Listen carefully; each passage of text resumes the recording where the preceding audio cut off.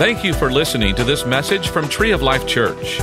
Our prayer is that it will be a blessing to you and that you will find it helpful for life. So open up your heart to receive God's Word for you.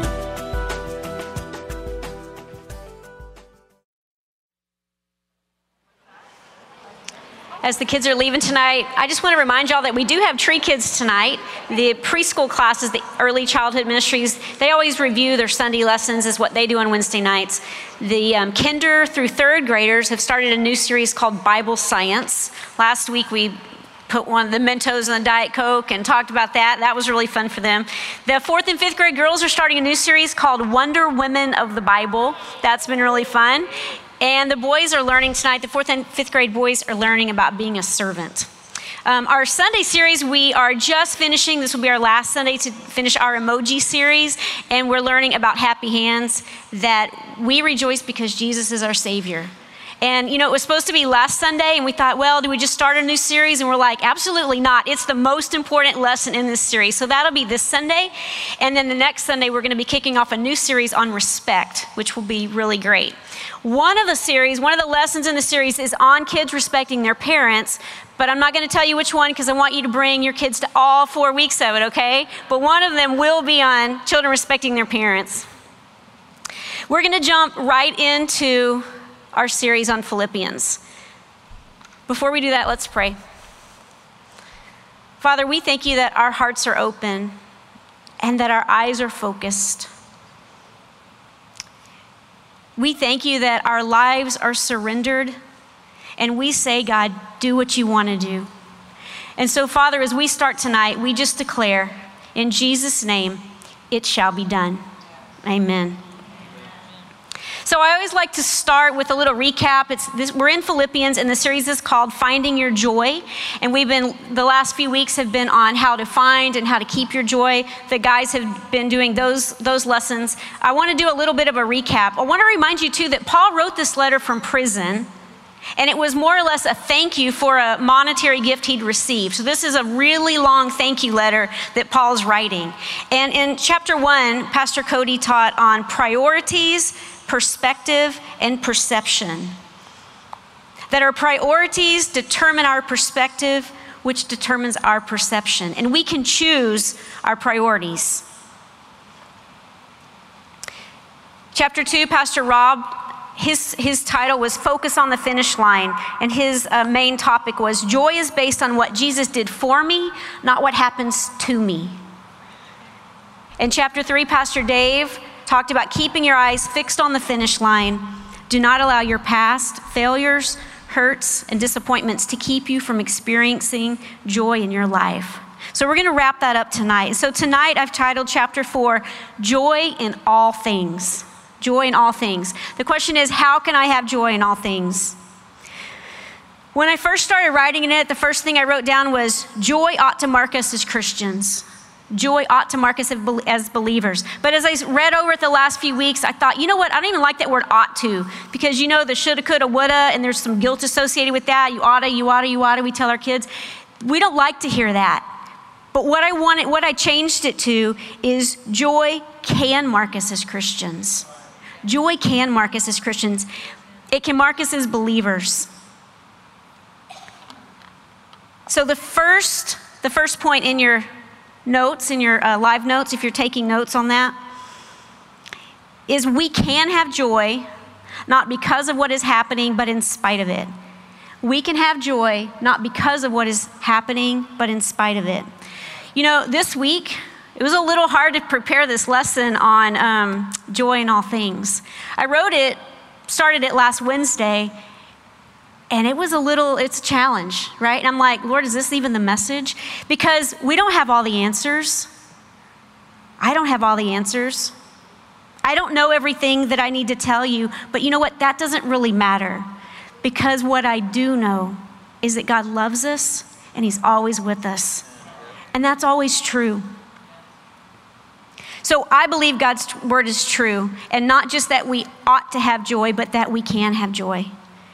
So this chapter contains some of my very favorite memory verses. It's just packed. All the verses in here are great. Chapter 4 is really good. Verse 4, verses 6 and 7, verses 8, verse 19. We'll come back to those in just a minute. But I want to focus on this first verse. It's number 2 in your outline, verse 13. I can do all things through him who strengthens me. I can do all things through him who strengthens me. When I became a Christian, of course, everybody learns John 3:16, probably the very first one, but this was probably the next one I learned. And I heard it taught this way. If you've ever kind of gotten angry and someone's told you to count to 10, just stop and count to 10. Someone told me one time, it depends on which version, but if you use this version, this has 10 words in it. So instead of just stopping and counting to 10, just stop and say, I can do all things through him who strengthens me. And let that out. Let what's inside of you out like that.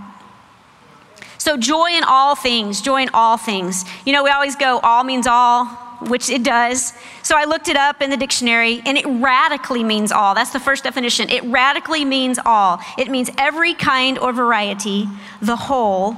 It signifies the totality of the things referred to, any and every, of every kind, all manner of, especially denoting emotions, conditions, indicating every mode in which a quality manifests itself, literally everything. So point number 3, joy is not based on our circumstances, but on our faith and trust in God. Joy is not based on our circumstances, but on our faith and trust in God. Pastor Rob said it this way in his sermon, whichever one he did. Joy is based on what Jesus did for me, not what happens to me. You can predetermine that that's going to be how you decide to live. Now, it sounds really good, so how do you live that out? So I want to start by taking a look at the word circumstance. I like breaking things down like that. That's the way I learn. That's the way I like to teach. I teach it to the kids this way. And so the first part of the word circumstance is the word circum, which is where, of course, we get like circumference. It means the distance around a circle. I used to be a math teacher. The circumference is the distance around a circle. So it's what's going on around. And the word stance is really the word stand, right? And it's not just to stand, but it's how you stand. So when I teach karate, and we make sure the kids' stances are strong. Bend this knee, don't bend that knee, square up your shoulders, back stances look different than front stances. All those things are very, very important because how you stand is important. So what this verse is saying, or what this word is saying, it's a compound word that means the next part is something else, but that the word means that it doesn't matter about what's happening around us, that we have to stand firm in what's going on around you. So whenever you see that word circumstance, think about that. It's the things that are going on around us, and we can't allow them to determine our joy. Actually, our circumstances are the breeding ground for God's miracles. Our circumstances are the breeding ground for God's miracles. Pastor Cody said, how do I see my circumstances? And he talked about wearing like tinted sunglasses, that everything you see looks like that color. It looks rosy, rose-colored glasses, or it looks real golden, whatever it is, because you see it through that lens.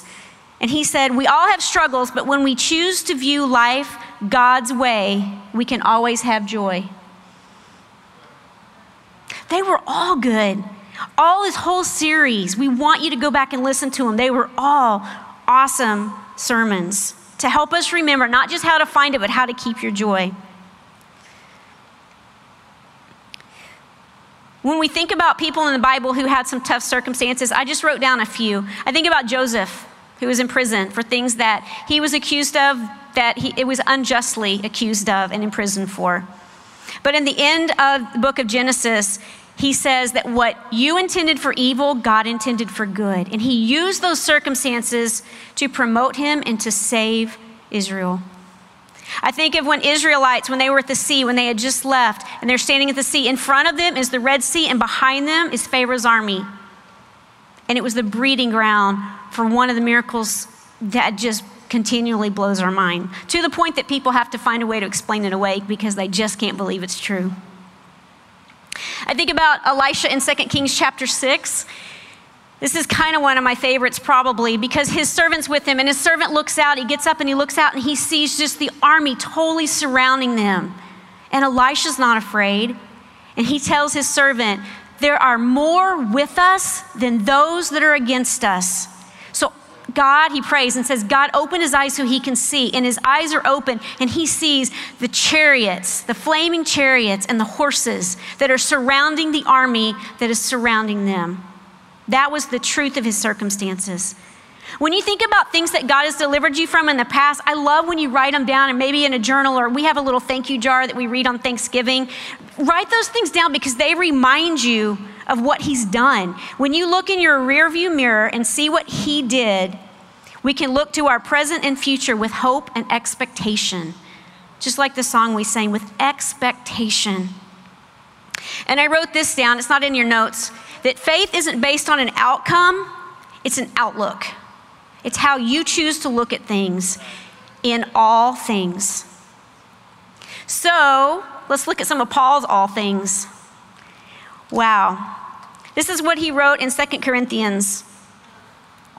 And remember, he's in prison when he wrote Philippians. When he was in 2 Corinthians, he writes, I have worked much harder. I have been in prison more frequently, been flogged more severely, been exposed to death again and again.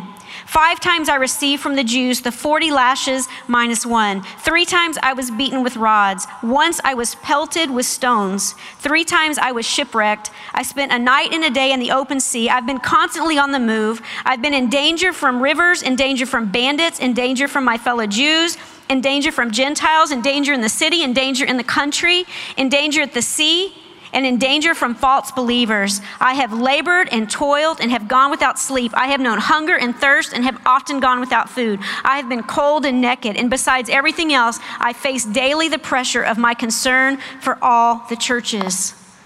Those were Paul's all things, and he was still rejoicing. When we homeschooled, one of the things that I really like to do with the boys is we read missionary stories. And most of them we got from a publishing company called YWAM. One of the stories I wanted to share with you tonight is from Corrie ten Boom. And you may have heard of her. You may already know who she was. But this is one of the stories that she records in her book called The Hiding Place. She was actually in a German concentration camp because she and her family had housed some Jews who were escaping. And so they were found out and they were put in concentration camps. These are really, as you know, really awful places. But in the midst of those sufferings, what she was able to do was she had snuck in a Bible, which in itself was another miracle, another story. She'd snuck in a Bible, and she and her sister Betsy were able to do Bible studies in that concentration camp. And then she says, one day they moved them to some new barracks, Barracks 28. I don't know what that means, but I bet if they were in the concentration camps, they would have gone, oh no, right? She was horrified that her new barracks were infested with fleas. And so Betsy was reading the Bible, and this is the verse she found. Rejoice always, pray constantly, give thanks in all circumstances, for this is the will of God in Christ Jesus. And she said, that's it, Corrie. That's the answer. We're supposed to give thanks in all circumstances. And Corrie's like, in this? And she said, yes, it doesn't say in pleasant circumstances, it says in all circumstances. So they gathered together and they started praying. They said, thank you, God, that we're together. Thank you, God, that we have a Bible. Thank you, God, that you brought so many women here that we could share your word with. And then Betsy said, and thank you for the fleas. And Corrie was like, absolutely not. I am not thanking God for a flea. But Betsy said, yes, we are. And that's what she prayed. Thank you for the fleas. She said, I stood there, in her book she says this, I stood there and I was determined that this time Betsy was wrong. But you know what? They were able to have their Bible studies. They were not harassed by the guards. They didn't come in there. They didn't take their Bible. They did not interrupt their Bible studies. And you know what they found out later? Why those guards did not come in those barracks? Because of the fleas.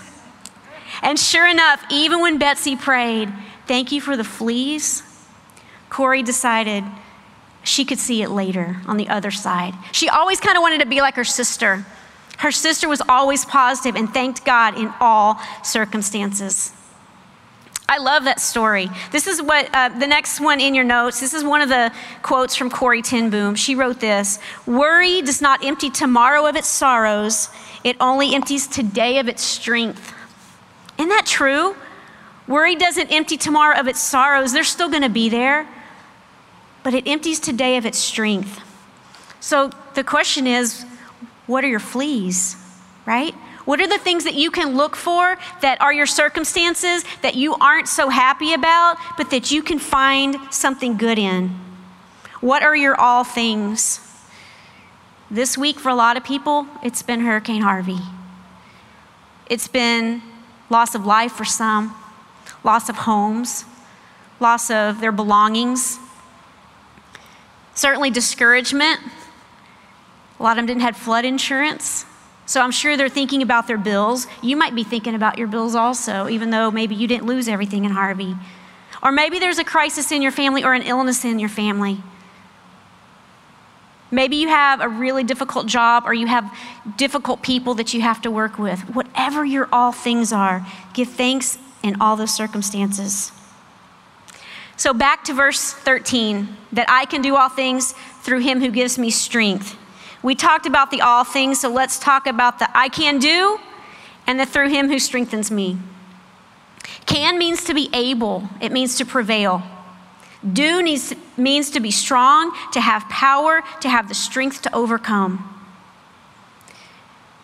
During our 21 days of prayer, I don't know about y'all, but everyone's probably has some things you're struggling with, right? We were praying for our church, for things in our church, a bigger vision for God to see that vision through, to show us certain things. But individually, I hope that you had something you were also struggling with, something you were wrestling with, that God wanted to show you. For me, he showed me this verse in Zechariah 4 and verse 6.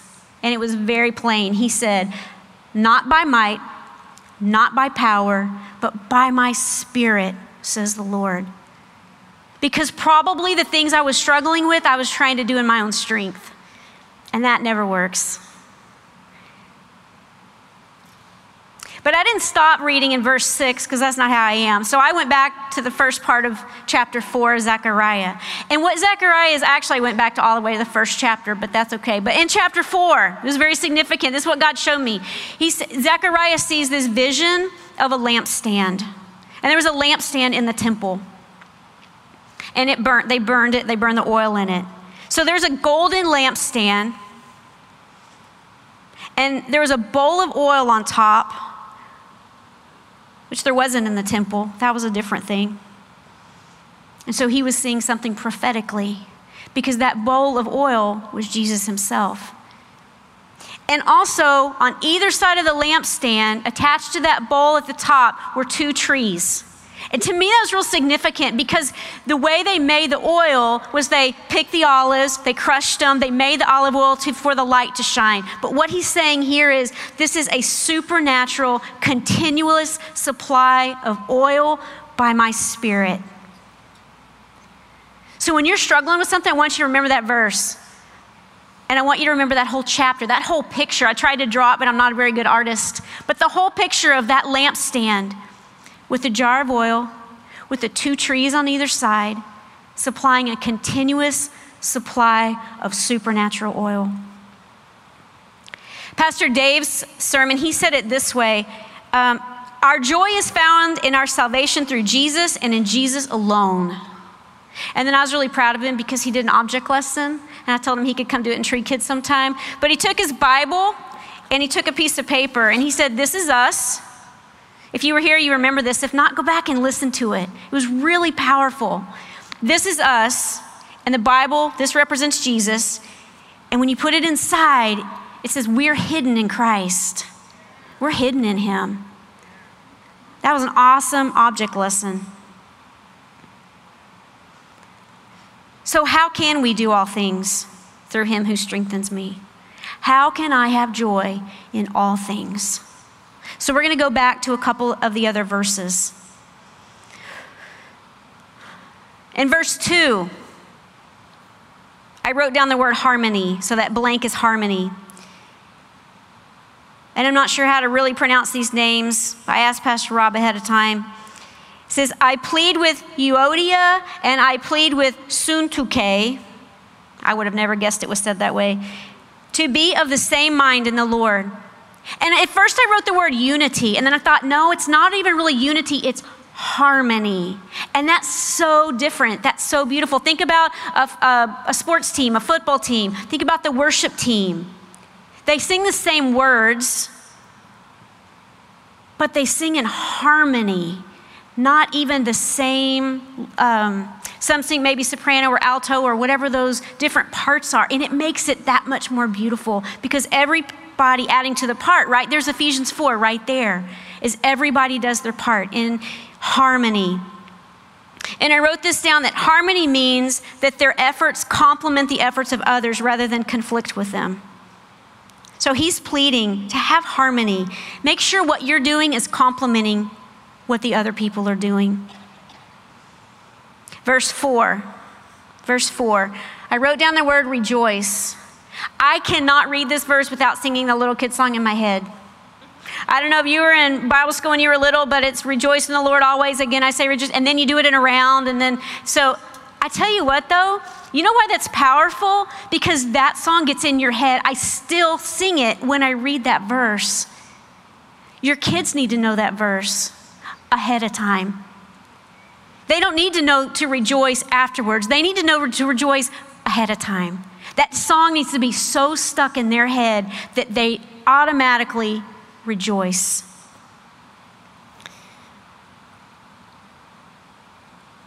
Verses 6 and 7. Now, this is one of the ones I hang on to all the time. And I wrote down the word pray. It says, do not be anxious about anything, but in every situation, by prayer and petition, with thanksgiving, present your requests to God, and the peace of God, which transcends all understanding, will guard your hearts and your minds in Christ Jesus. Worry makes us think that everything has to happen right now. And faith assures us that it will happen when God says it's supposed to happen. I said this last time, everything works out in the end. If it's not working out, it's not the end, right? I wrote this down, some research about worry. 40% of what we worry about never happens. 30% is about the past, 12% are needless worries about our health, 10% are about petty issues, and 8% are legitimate concerns. So 92% of your worry is wasted energy. And Paul says, don't even worry about the last 8%. Verse 8. I wrote the word think because this is telling us what to think on. So I'm going to read this verse, but I'm going to insert some questions after each phrase. And these are the things I want you to think about. Finally, brothers and sisters, whatever is true, find the truth in the conflict. There's something true in that. There's something true. Whatever is noble, ask yourself, what can I do to honor the person I'm having a conflict with? What can I do to honor them? What is noble? Whatever is right. Pastor Don's been saying this a lot lately. Pursue righteousness. Do the right thing. Whatever is pure. This one's really tricky. This is the question I wrote down. How do I need to react to remain untainted or unpolluted? How do I react to remain untainted or unpolluted? Whatever is lovely, believe the best about your adversary. Whatever is admirable, what can I find to commend them about? Or praiseworthy. At what point did I see Jesus in this so that I can say he is worthy of praise? And think on these things. Verse 12, be content. Paul says, I know what it is to be in need, and I know what it is to have plenty. I have learned the secret of being content in any and every situation, whether well-fed or hungry, whether living in plenty or in want. And Paul says, I have learned to be content. He learned it. He had to learn it. Discontentment is our natural state. We have to use the supernatural in us, the supernatural presence, to transform that anxiety into joyous satisfaction. Now remember, Paul was in prison when he wrote this too. I know I keep saying that, but it's kind of important. Because sometimes we think we need to have a platform. That we need to stand up here. Or that we need to have a talk show. Or that we need to write a blog. And all those things are great. But every day you're dealing with circumstances, and every day someone's watching you. And every day someone is seeing, how are you responding to that? You know what? People are watching, and you know what else? The kids are watching. They're watching. They want to know, what's the correct response to this? So our difficulties are the platform for others to see the manifestation of his life, love, and power. One of the other missionaries that I wanted to tell you just a little bit about tonight, his name was Watchman Nee, and he was a Christian missionary in China in the 20th century. And the way he became a Christian was his mom went to a revival. They weren't Christians. In fact, he had a very low opinion of Christians. His mom went to the revival and came home and apologized for something that she had done to him. Well, that made such an impression on Watchman Nee that he went the next night. And he experienced the very presence of God. And he surrendered his life to the Lord. Well, in his time, as he was a missionary, he was in prison for his faith and for his testimony. He actually spent the last 20 years of his life in prison. The last 20 years of his life were in prison. But here's what one of the accounts of his life say. It reports that the Chinese government would change the guards at his cell daily for fear that he would convert someone. Can you imagine? They intentionally changed the guards daily because they knew if they listened long enough, they would be converted. That's a testimony. But you know what? We don't have to be imprisoned. Every circumstance that you come up against, it's a time to let others see the expression of the manifestation of God's life, love, and power. Verse 19 on your notes. Verse 19 is trust. And my God will meet all your needs according to his glorious riches in Christ Jesus. The kids quote that one. They know that's true. I've heard them all the time. We can have joy in all things because joy is not based on our circumstances, but on our faith and trust in God. If God is the source of your joy, then your joy can never be taken away because he's always with us and he always loves us. I found this graphic and I asked Abby, and he found it online and cleaned it up a little bit for me. I wanted to show y'all that tonight because it really talks about Philippians 4:13, that I can do all things through him who strengthens me. If you look at the word can't, and you see Jesus come along and take his cross to Calvary and die on the cross and be raised again, we can. He takes the can't away. We couldn't do it, but Jesus did. Not that he can, he already did. I just think this is such a great illustration, not just of this verse, but also of salvation, of what Jesus did for us. And the response is up to you. That's your part. So the question is, will you allow Jesus to take what you can't? Will you accept what Jesus did for you? If you're tired of fighting, you're tired of trying, it's just time to surrender. And the Bible makes it really clear and really simple. We hope that you enjoyed this message. You can find more messages and information about Tree of Life Church at treeoflifechurch.org. We'd like to invite you to come visit us at 5513 IH-35 South in New Braunfels, Texas. Or you can watch us on live stream. Thank you again for listening.